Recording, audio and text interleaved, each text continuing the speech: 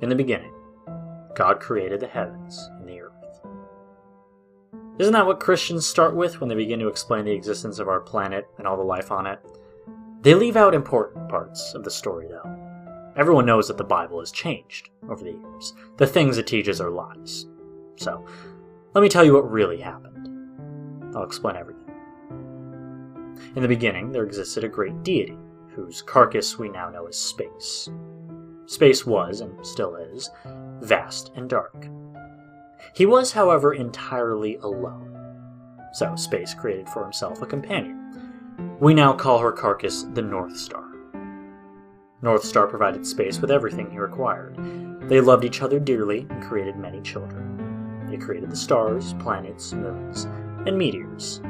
Each of their children had a nickname, mostly to avoid mass confusion, though North Star and Space did have their favorites. Space preferred the child nicknamed Sun. He treasured Sun's bright light and raw chaotic power. North Star favored Earth. She admired Earth's gentle nature and beautiful colors and creatures. Earth was content with her life and only wanted knowledge. Sun, however, wanted power and all of his mother's affections.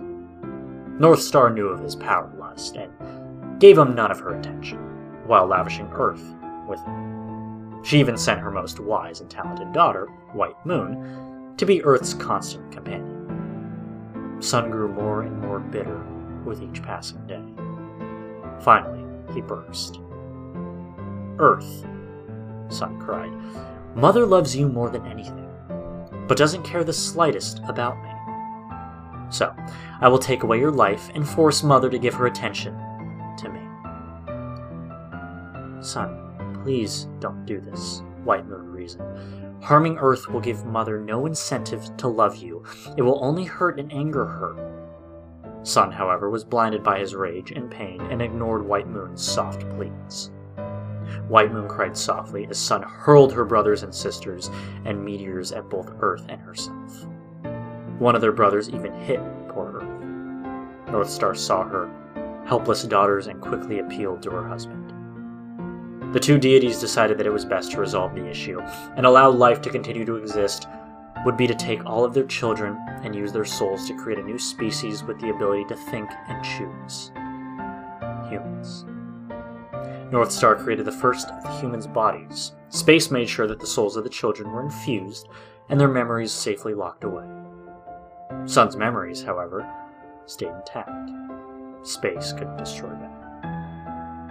North Star had overexerted herself, and soon died afterwards. Space died of grief soon after. Neither of them realized just how large the mistake Space had made was. All of their children are reincarnated after their human bodies die. Sun is still seeking his mother's affection, and doesn't know of her death.